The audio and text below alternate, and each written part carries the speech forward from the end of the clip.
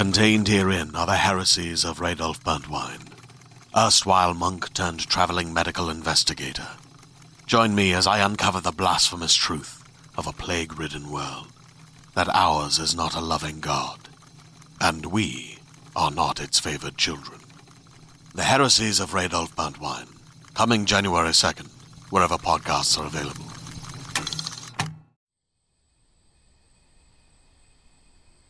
Before we get started, this episode contains elements of thalassophobia, existential dread, and some body horror. Content warnings and a full transcript are available in the show notes.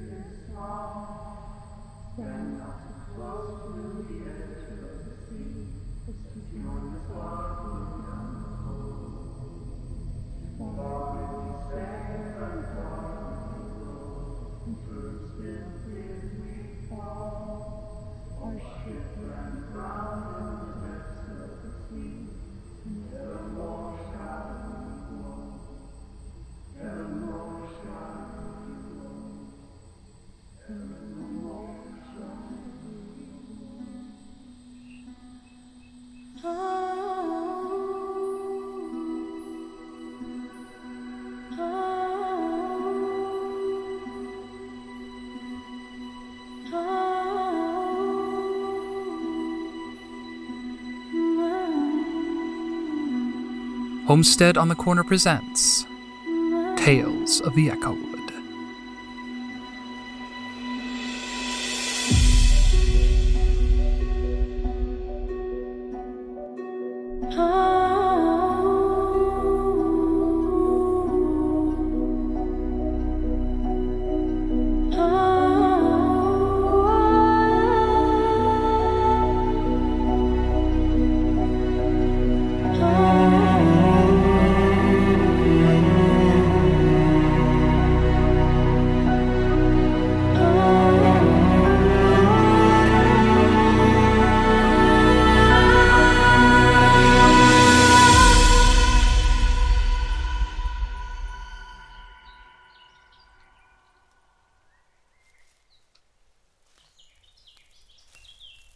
The thing is, there aren't any killers in the Echowood. Everyone knows that. But this traitor still thinks he can pull a fast one on Old Grail. So I decided to play along. "How much for a bottle?" I asked. "What's it worth to you?" he replied. "Well, I don't know, sir. How dangerous are these things?" "Oh, terribly dangerous," he said, looking around like he was worried there might be someone listening in. "They can skin a man to the bone in the space of a breath." "Really?" I said, trying to sound shocked. Well, how is it I've never heard of them, if they're so dangerous? Well, that's the thing, he said, clearly making this all up on the spot. They kill you so quickly and so ruthlessly that no one lives to tell the tale, so most people don't know about them. Then how did you make this potion? I asked, barely managing not to laugh at this amateur. How do you know that it works? Well, Hey, traveler, slow down a bit, would you? Thanks. Where was I? Oh, right. Well, I use it every morning, and I've never been attacked by a giller. I gave him my best look of confusion and asked, but you have seen them before, right? By this point, I think he knew that I was toying with him, and he started to say that he hadn't seen one, but he used to know someone who knew someone who didn't use his potion, and Traveler, wait up! There's no rush.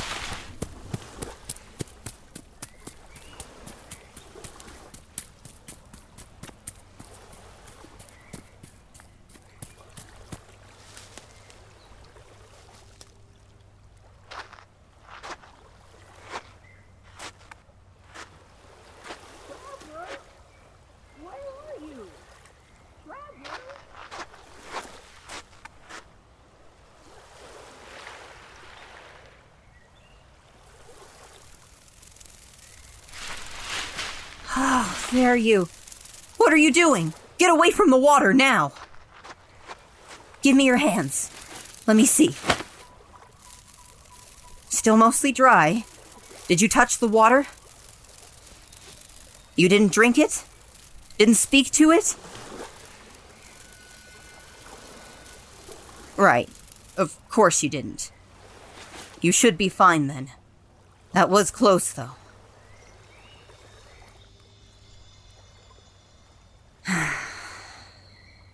No, my friend. It's not just a lake. That is the ocean of the Echowood. And I doubt very seriously those are waters you're ready to tread.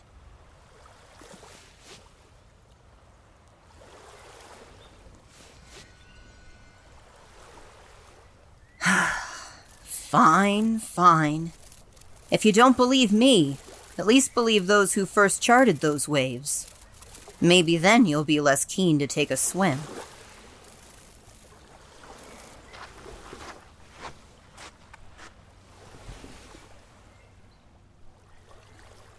Take a moment. Breathe in the smell of the air.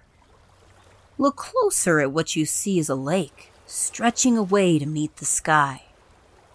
Look at the shoreline, where the trees crowd in on every side as it curves away from you.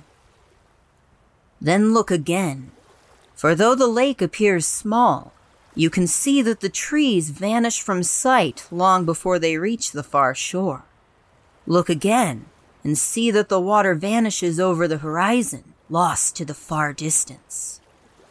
And take another breath, for that's not the earthy smell of a freshwater lake, but the saline bite of salt spray and sea. But don't look too closely. Breathe too deeply. Your mind cannot hold both realities within the bounds of its logic. Even so, it's not lying to you, traveler. It isn't a trick. And if your mind begins to scream a warning, listen to it. Those who live in the Echowood know the danger, and have always steered clear of the lake which is not a lake. The Castle Caraway once stood not so far from these shores, one of its 7 towers overlooking the sea, but few ever dared to go near it. It was a strangeness beyond the usual quirks of life in the Echowood, and almost no one desired to know more than that. I say almost no one, because many centuries ago, long before the castle was abandoned and Oakhart's curse fell over its halls, there lived in the court of the king a great sailing captain by the name of Meredith Elmroot. She was not born of any noble house, nor did she possess land or wealth of her own. She was a low-born peasant from a village in the deep wood, a known friend of witches and bandits and outlaws, an outsider whom few could truly claim they knew. There was only one thing that placed her above the rest in the eyes of the king, and that was enough to grant her a place in court in a room in the castle, high in the tower that overlooked the sea. For as long as she could remember, Meredith had dreamed of the sea.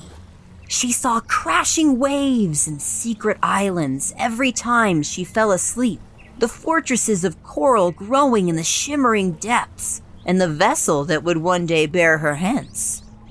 This might not have been so strange, if not for the fact that Meredith had never seen the lake which was the sea when she was awake. In fact, she'd never even heard of it. Her village was 100 miles from its shores and rarely saw visitors who might tell of its dangers. But even so, she dreamed of it every night. She told the priests of her dreams, but they knew nothing of the sea.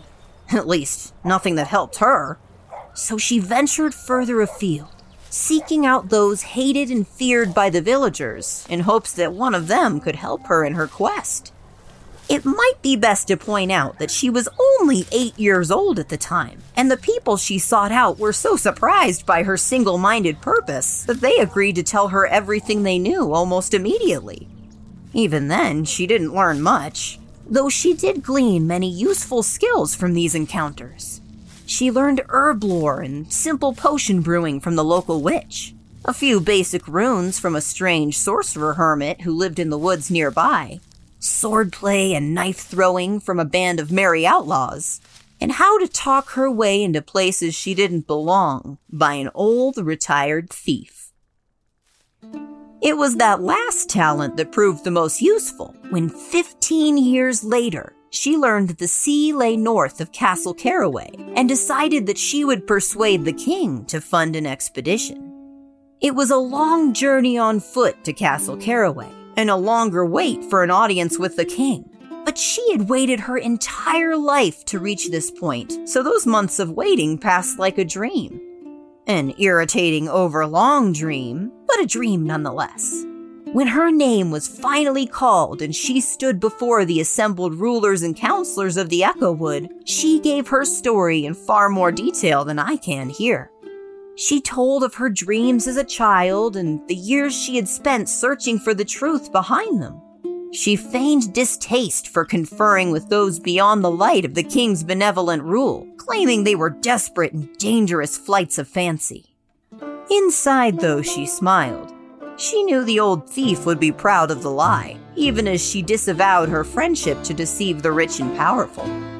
She brought her story to a crescendo with her long and arduous journey to the castle, playing up the relief and wonder she felt when she finally saw the mighty spires of Caraway above the treetops.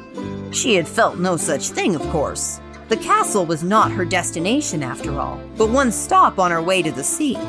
But by the looks of wonder, amazement, and pity on the faces of the assembled sovereigns, she knew that they were right where she wanted them to be.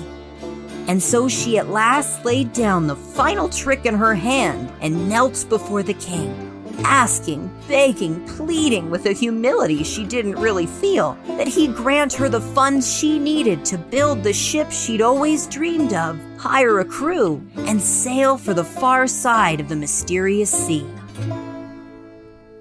Silence fell over the court, and all eyes turned to the king. It was nearly 5 minutes before he answered. Her story impressed him, of course. He, too, had wondered what lay beyond the sea, or so he claimed, and he'd long considered the possibility of an expedition. Perhaps, he said, laying special emphasis on the uncertainty, Meredith's arrival at the castle and her dreams of sailing were a sign, a divine blessing on the endeavor they both sought. It would take some time to gather the funds and expertise necessary for such a journey, but he would see it done. And until such time as she was ready to depart, she would be welcome in the courts of Caraway. The king then gestured to one of his scribes to take his words down as a royal proclamation, sealing it with his signet ring and laying it into law. The assembled lords and ladies cheered, and Meredith felt her heart sink. She had seen the signs in his words, the careful gaps in meaning that left her adrift and beholden to the king's whims. He placed no time frame on the construction of the ship and stranded her in his court until the expedition was ready to depart, and he had no reason to let her go quickly. He'd seen the way his courtiers looked at her, as a curiosity, a bit of novelty, perhaps even a profit. Such a person was more useful as a feature in court than on the deck of a ship, and she kicked herself for not anticipating this. For the next 3 years, she found herself the talk of the castle, the strange peasant girl who dreamt of the sea and kept the company of all manner of strange and secret people. At banquets and balls and between hearings at court, she found herself hounded for stories, tales of her exploits and wisdom from her sacred dreams. She offered them readily enough, even when she began needing to make up new ones. Much as she despised her new status, she knew that showing discontent and impatience would lead to nothing more than a swift kick out the door. And so she bided her time, as she had for so long. After all, the sea wasn't going anywhere, and that was all that mattered. 3 years into her imprisonment on land, however, she finally broke. She had heard no word of her ship being built or her crew being assembled, and every time she brought it up with the king, he simply muttered that it was next on his list, of course. I've a lot on my plate at the moment, you must understand. She was no fool, and she knew when she was being strung along. And so, during one of the harvest banquets, she challenged one of the chief scribes to a drinking game. He did his best to keep up with her, but by the end, the skinny city-born scholar was slumped in his chair, blackout drunk. Meredith helped him back to his room, then swiped his key and broke into the archives while everyone was distracted with the festivities. Shelves stacked high with dusty scrolls and tomes stretched away from her in the high-ceilinged vault, but she made her way straight to the pile of royal proclamations on a table near the door. After a few minutes of searching, she found the one the king had written for her, buried nearly 5 feet deep beneath a stack of court records. It didn't take an archivist to figure out that it hadn't left this room since the day it was written, and she felt no small degree of vindication as she folded it away inside her bag. The scribe would wake up with an earth-shattering hangover, but she'd been right, and after 3 years of waiting, she could finally begin. The king was disappointed to see Meredith missing from court the next morning, but not terribly surprised. Half his advisors were sleeping off their drinks and probably wouldn't be in their chairs again for a week. He was slightly more worried when she didn't appear at mealtimes, and even more worried when he heard that Meredith wasn't in her room, that she'd left the castle on horseback the night of the banquet and hadn't been seen since. Even so, he reassured himself that she'd be back soon. Either that, or she wouldn't, and he could finally forget about fulfilling his costly promise. As the season began to churn and the leaves outside Caraway began to redden with autumn, he felt more and more certain that he was finally rid of Meredith Elmroot. At least, until a messenger arrived with the first bill from a shipyard near the Great River. He was none too happy that Meredith had gone behind his back, but there was little he could do. The proclamation was made before the entire court, signed and sealed by his own hand. It was law, and as the shipbuilders continued to cut and warp and hammer the timbers of the ship to Meredith's design, the royal treasury dutifully paid for every nail and board. From her small room in the nearby inn, Meredith could look out the window and see her vessel beginning to take shape. She smiled. The room might be cramped and stuffy compared to her chambers at Caraway, but that room had been a barely disguised cell. Here at least she was free, and soon the ocean would be hers to explore. She chose her crew carefully as the ship neared completion. While finding sailors with experience on the open ocean wasn't an option, there were plenty of strong backs and adventurous souls to be found passing up and down the Great River. She found her first mate quicker than she expected, the captain of a sailing barge who'd spent his entire life on the water.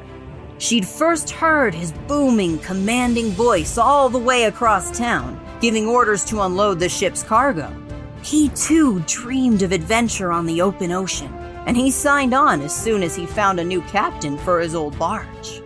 For her lieutenant, she brought on an elven ranger caught waylaying travelers on the main road, paying their bail and offering them a chance to turn their skill with sword and bow to the unknown dangers of the sea. For her quartermaster, she recruited a dwarf from the Blue Mountains, setting her fastidious miner's mind to the logistics and supplies of the voyage. And finally, she filled the rest of her crew with a ragtag assembly of every class and creed and shape, fae folk and wolvers and humans alike, all outcasts and outlaws, unwelcome and unwanted on land, but whose hearts glowed with a kindred fire to that which shone in Meredith's. At first, many resented their captain and her royal commission, fearing they were being shipped off to die on a doomed expedition by an agent of the crown.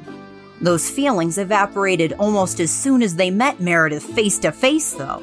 She could outfight, outrun, and outswear the lot of them on her worst day, and anyone who thought otherwise was put in their place soon enough. She never used her captainship to distance herself from the crew, instead joining in on the chorus of their shanties, heaving a line if there was no one around to do so, and more often than not drinking the rest of her sailors under the table when evening came. That's not to say that keeping up with the crew was easy for her, and she often woke with a splitting headache or bruises from her latest brawl. But her childhood spent amongst outlaws and her years spent sparring, drinking, and carousing with the knights and pages of the castle meant she knew how to use their expectations against them. By the time the ship was complete and fully seaworthy, the crew was close as kin and fanatically loyal to Meredith, and not her gold. Though the pay, of course, did help. The king only appeared once before they departed, standing on the edge of the dock and keeping his distance from the ragged-looking crew Meredith had assembled. He wished her Godspeed on her journey before making a few underhanded comments about the appearance and decorum of her sailors. Meredith dismissed these with all grace and courtesy, reminding the king that he'd had 3 years to assemble his own crew. He coughed and muttered something about being unable to find the time, then turned and grabbed the bottle of wine from a nearby page. He raised his voice and prepared to christen the ship, blessing its voyage, its captain, and all who sailed upon the HMS Steadfast.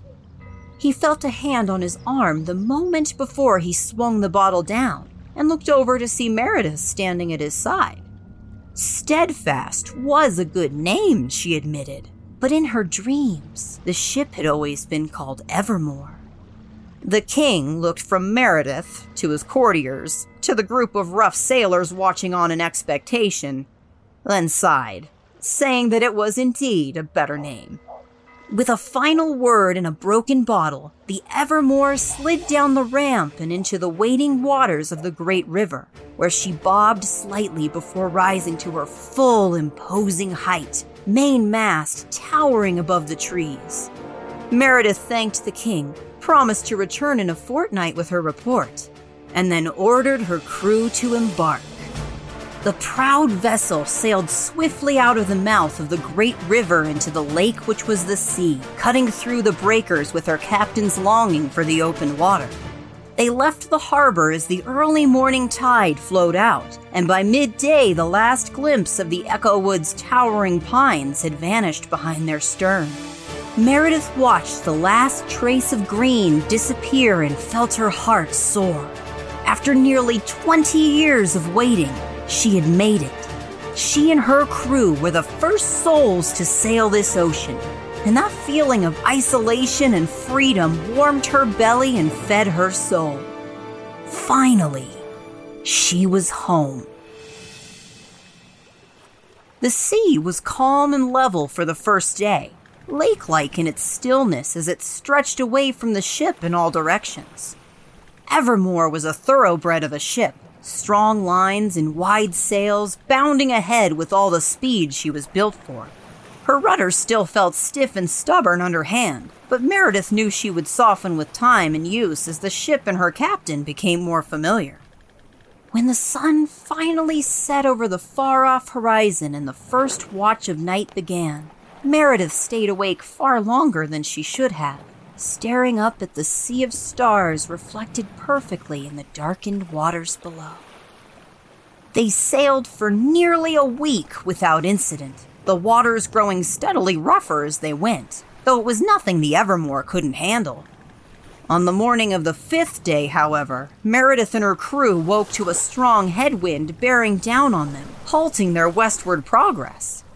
The captain knew this might happen, and though she had hoped to sail straight into the setting sun for the entirety of their voyage, she ordered the sails trimmed and the ship turned to a northwesterly heading. The vessel responded slowly, but soon enough she was underway again, and Meredith ordered the new heading charted and marked on their maps before returning to her ordinary duties.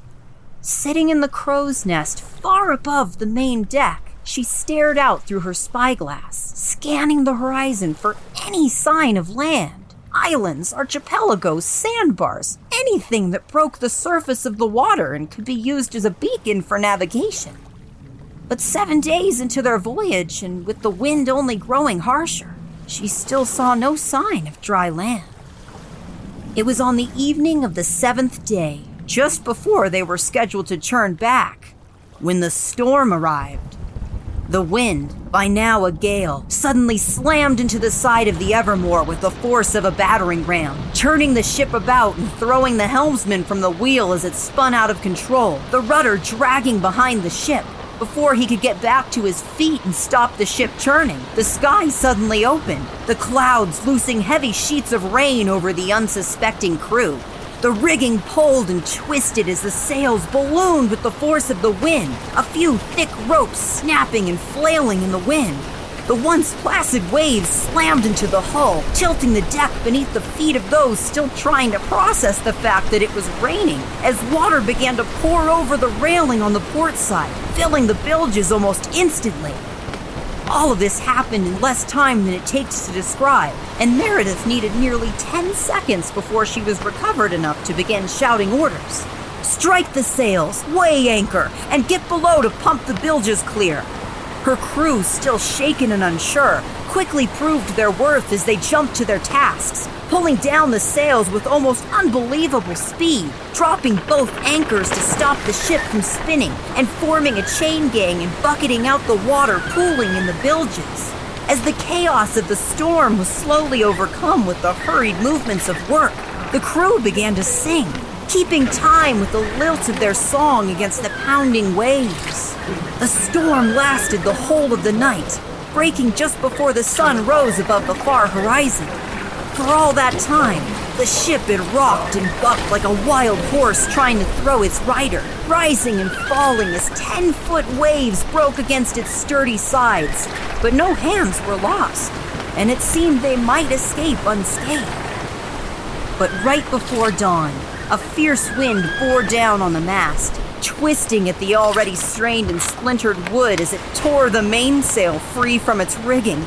The sailors tried to bind it back up, but they were too slow, and the proud main mast shattered and fell with a roaring crash into the churning waters below. The sun shone in a cloud-streaked sky as Meredith and her first mate took stock of their damaged ship. The bilges were already dry, and the ship still rode high in the water.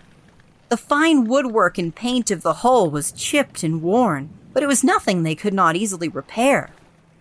But the mast, that was a bigger problem. The ship had oar ports on her lower deck and was built to be rowed if needed, but not all the way back to port. Her crew were loyal and hardy, but it would take more than a week to cover the distance. And every body had limits it was best not to test. She felt her heart sink as she realized they might not have another option. They'd still seen no sight of land, and the only way to replace the mainmast was with a large tree trunk. the kind that was plentiful in the Echowood and all but impossible to find in this vast, endless ocean. Her voice was just starting to rise as she argued with her first mate over the best course of action when the sprite in the crow's nest cried, "Land ahoy!" They looked at one another in disbelief, then raced up and onto the foredeck. Indeed, rising out of the fog a few miles to port was what looked to be a large island, its shores rocky and harsh, but still covered in the tall, strong trees of the Echowood. The crew groaned when Meredith ordered them to take up the oars, but a few sharp words from the first mate made it clear that their options were either to row to the island or row back to Caraway. Within the hour, the Evermore was anchored in a shallow harbor, her rowboats cutting through the water toward the narrow black sand beach ahead. They stayed ashore for almost a week, searching out the perfect tree, carefully cutting it down before stripping it of bark and sealing it with pitch. The crew floated it back to the ship, where the boatswain and her mates fitted the sails and raised the new mast, securing it to the deck in place of the old. Their work ashore done, the rest of the crew took the opportunity to explore the island, gathering food and water to replace their rapidly thinning stores. The island seemed to be inhabited only by a few species of landlocked birds and a colony of albatross, watching on from the tops of the trees. The sailors left them well enough alone, of course. They all knew the bad luck which came with killing seabirds, and so they limited their gathering to the fruits and nuts that grew in plenty in the island's dark volcanic soil. No larger beasts lived there, no fae folk, no witches. They were truly the first people to set foot on that island, and the silent stillness beneath the trees was broken only by their movements and the persistent crash of waves in the far distance. Hey there, this is Justin Bartha. I made a funny new podcast, King of the Egg Cream. It has the greatest cast in the history of podcasts with actors like Louis Black. I'm torn by my feelings for two women. Bobby Cannavale. You can eat it, or if someone hits you, you can put it on your cut. Melanie Linsky. I wonder what these marvelous things are that look just like boiled chicken feet. Jason Ritter. I can break things and pick locks and kill people. Michael Stuhlbarg. The whole point is to inspire people that they should make themselves better. Ari Grainer. No, don't whet its appetite. What are you, an idiot? Me, Justin Bartha. That's not just any egg cream, that's a Lemke's special. And all narrated by the hilarious Richard Kind. This is the story of Harry Dalowitz and how he rose from nothing to become New York's King of the Egg Cream. So if you like funny true stories, come listen to King of the Egg Cream, available wherever you get your podcasts. Finally, at the end of their 6th day at anchor, the sail was raised on the new mast, and the Evermore left the port of that lonely island with a rousing cheer from her crew. Meredith smiled to hear it. Though the mast looked clearly out of place against the dark milled wood of the rest of the ship, it would more than suffice to bring them back to Caraway. Turning to the helmsman, she ordered a new course, southeast and back to the Echowood. It wasn't until the 3rd day that she realized they were off course, when another island, this one small and sharp and thin as a dagger of glass, appeared off the port side with the morning sun. Meredith was the first to see it, rising a few yards out of the water. She turned and called out to the cartographer to mark its position, but when she looked back, it was gone. She blinked several times to make sure her eyes weren't deceiving her, but there was no sign of it. She shook her head and dismissed the cartographer, figuring she was just seeing things in her exhaustion. She'd been at the wheel all night, fighting a strange current that kept trying to turn the boat to starboard. In any case, the watch was changing, and she gratefully returned the wheel to the helmsman before retiring to her bunk for rest. She was woken a few hours later by shouting above deck and a fist pounding on her door. The first mate charged in, saying there was something wrong, but refusing to say what it was. Grumbling and bleary-eyed, Meredith climbed the stairs, blinking in the light of the midday sun as the foredeck buzzed with activity. Sailors ran back and forth, pointing at something she couldn't quite see against the glare of the water and speaking with a mix of excitement and fear. Irritated, Meredith demanded the first mate explain what was going on. He simply pointed out towards the horizon and said, "Look." Squinting and shielding her eyes, Meredith looked out towards the line where the brilliant sky met the blinding waters. For a long moment, she saw nothing. Then she gasped. The dark, sharp island she'd seen earlier was back, now off to the port side and nearly 10 leagues closer. A few degrees south, another island rose behind it, this one rounded and green like a small grassy hill. And a few miles further south, another just like it rose above the water. And another, and another.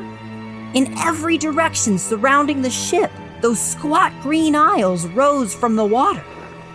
And then she saw the sharp ridges of the first island disappear below the waves. And she realized what she was seeing. Battle stations were called, and she ordered the ship to turn about and flee. The oars were lowered, and what crew were not needed to carry spears and crossbows above began to pull with all their might away from the twisting, rising flanks of the impossibly huge sea serpent surrounding them. But it did no good. The strange currents Meredith had been fighting now swirled around the ship, turning the prow against their desired course whenever they drew close, and soon the Evermore could only move in a spiral within the churning, snaking body of the creature. Still they pulled, the helmsman struggling at the wheel as he tried to resist the swirling maelstrom. The crested isle, which Meredith now realized was some kind of fin that marked the Leviathan's head, was moving faster, growing closer and closer as it snaked around her ship. The water began to churn and roil as the beast tightened the great circle of its body, and Meredith could clearly see the shining green of its scaly flanks as it drew within range of the crossbows. She ordered the archers to fire, but it did no good. The pitifully small bolts simply sparked and flashed off its sides, which moved so quickly that the thin ridges and markings of its body were almost a blur. The waves began to buffet the ship back and forth, and the rowers had to let go of their oars as they bucked and shook in the whitecaps. Meredith ordered the spears to the sides, ready to attack this creature if it tried to crush the ship beneath its enormous weight, when it suddenly slowed and then stopped. Meredith's breath caught in her throat. She could see its body resting in the water less than 20 yards away, turning slowly to keep itself afloat. The waves grew calm and still again, but there was no way to row clear now. The serpent was too close, and the gaps between the humps of its back were too narrow to sail through.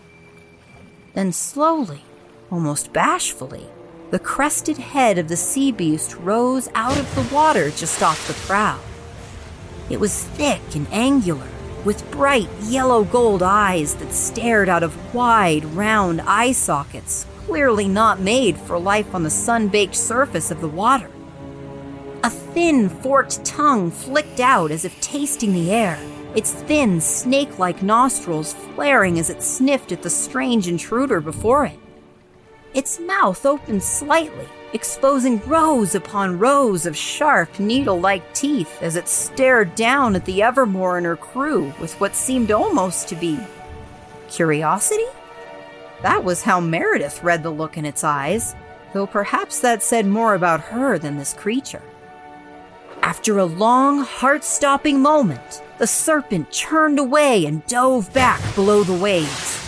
The curves of its body began to move again, following the head down into the fathomless depths of the great sea in a long, snaking motion. Meredith felt the currents of its movement begin to pull the ship forward, and she ordered the rowers to back oars and heave like their lives depended on it. The ship just narrowly avoided being pulled under by the great beast's passage, but soon, all signs of it were gone, and the sea was quiet and still again. The crew breathed a sigh of relief until someone noticed the 100 tiny cracks and splits in the hull, slowly filling the ship with water. The Evermore was a blur of activity for the remainder of the day. Every hand hammering cork or nail or board, or desperately heaving buckets full of water as they tried to restore the barrier between sea and ship. The anchors could not be lowered for fear of submerging the ship, and the rudder had shattered in the fight, so the Evermore just continued to drift on the currents of this strange sea, moving further and further off course, if she was even on course to begin with. When the sun at last set, Meredith looked up and saw constellations she did not recognize, stars that had never been seen in the Echowood. They had been shifting for days, growing stranger and less familiar every night, but now it was undeniable. Wherever they were now, it was nowhere near Castle Caraway. At long last, the ship stopped taking on water.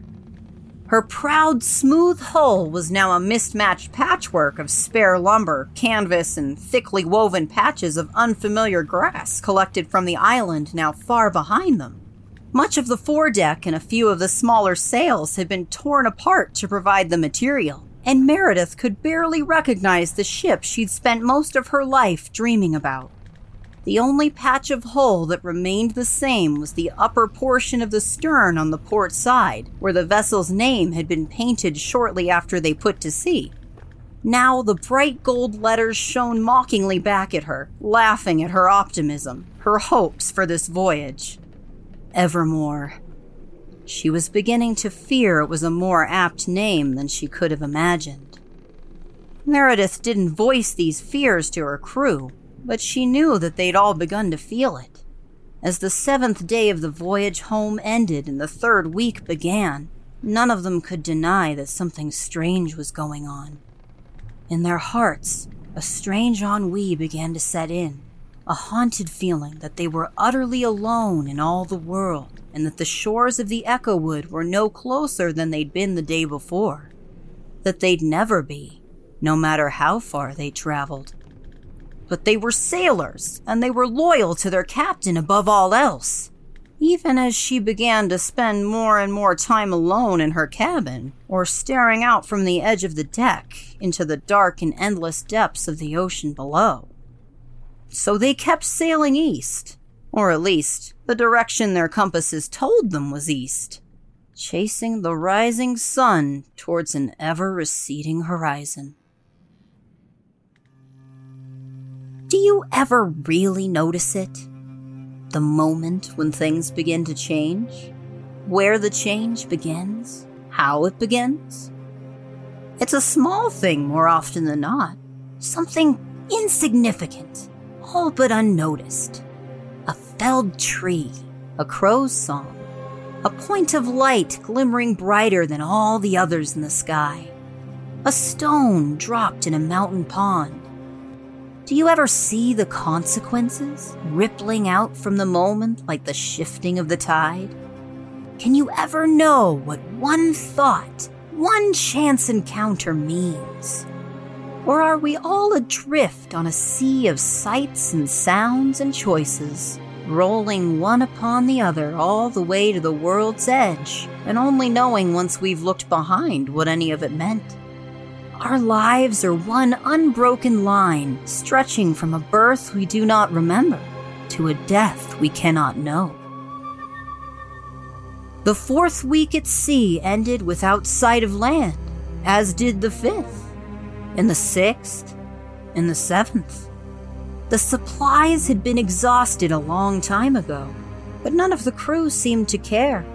No one seemed to feel hunger any longer. And when they became thirsty, they simply lowered a bucket over the side of the ship and drank the warm salt water down in great mouthfuls that should have made them retch and gag, but didn't. By the end of the 3rd week, the wind had died completely, the sails hanging limply from their makeshift mast.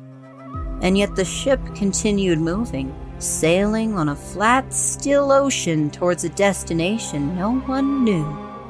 Few noticed when the sun stopped rising and setting, and no one made mention of it to their comrades. When the patches of seagrass they'd used to mend the hull started growing, overtaking the boards milled from proud, strong Echowood trees. No one thought it strange. At least, no stranger than the changes they were beginning to notice in their own bodies, as their skin started to grow thin and scaly, and fine membranes began to appear between their fingers and toes.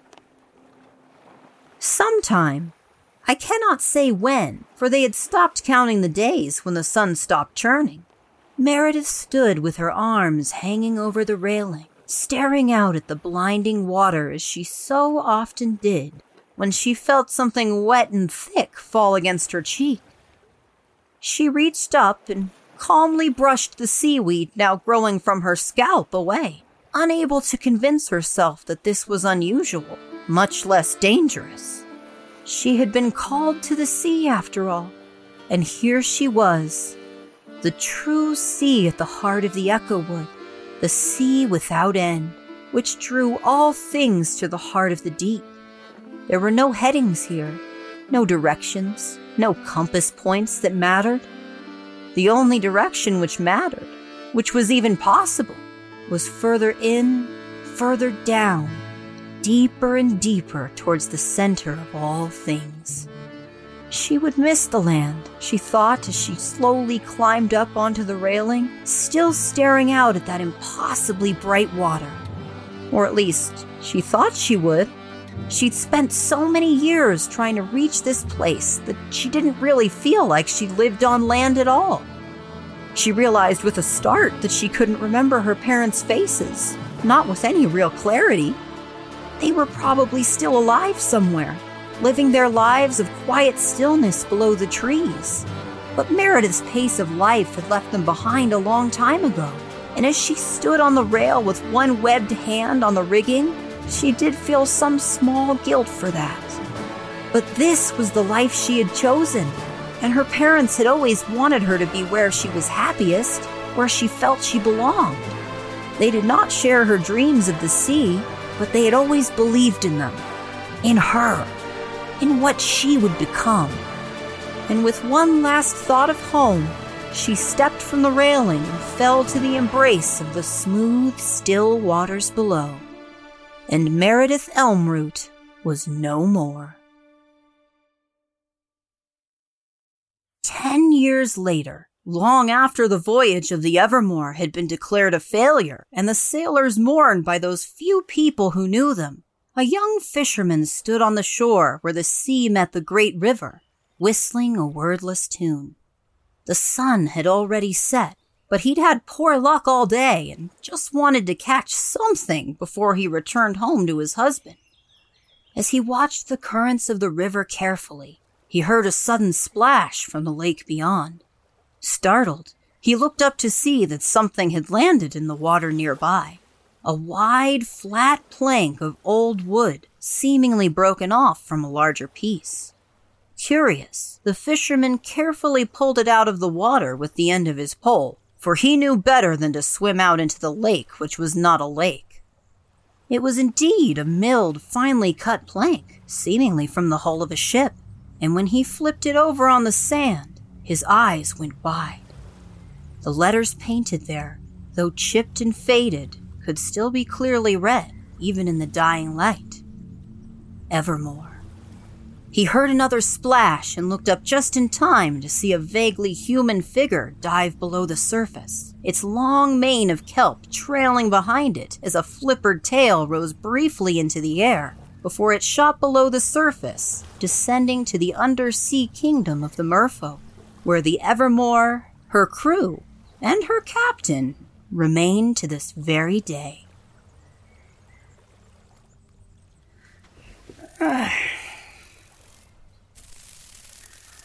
I'm headed back to the inn. You can stay out a while longer if you want to, but don't go near the water again. The merfolk might not be hungry, but the sea most certainly is.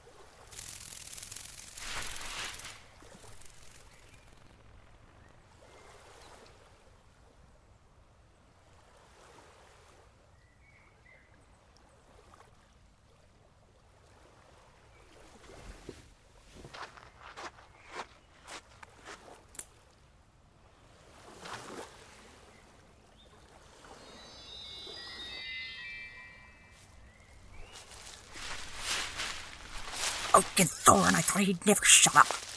Quite the little storyteller is your host, isn't he?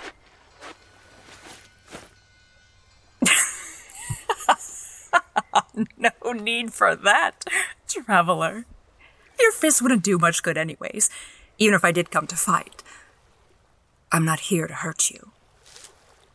Although, if I did want to foil the sprite's plans, killing you wouldn't be the worst move I could make. Might even force him to reconsider at all. Now, no need for that. I was just thinking aloud. And he wasn't lying about the sea, so I'd step away from it if you wish to remain as you are. That's better. You really can trust me, you know. You're not a part of the Echowood, so it has no designs on you. Unlike our innkeeping friend. And harming you would barely slow him down. He'd have another human here before the season turns. Yes, him. Listen close and mark my words, child, for I will not say them again. Grail is not who you think he is, and you are in terrible danger. Tales of the Echowood, Episode 4, Oceans of the Echowood, starring Sam Taylor as Grail and Alejandra Cejudo as Maven, with original music by Jesse Haugen. Written and produced by Trevor Van Winkle and made possible by our supporters on Kickstarter and patreon.com/Homestead Corner. Our executive producer was Axel Alcock. To learn more about the series and listen to our other podcasts, visit homesteadonthecorner.com. If you've enjoyed this episode, feel free to connect with us on Twitter and Instagram @EchowoodPod and leave a review on Apple Podcasts or the podcatcher of your choice. I'm Trevor Van Winkle, this is Homestead on the Corner, and you're listening to Tales of the Echowood.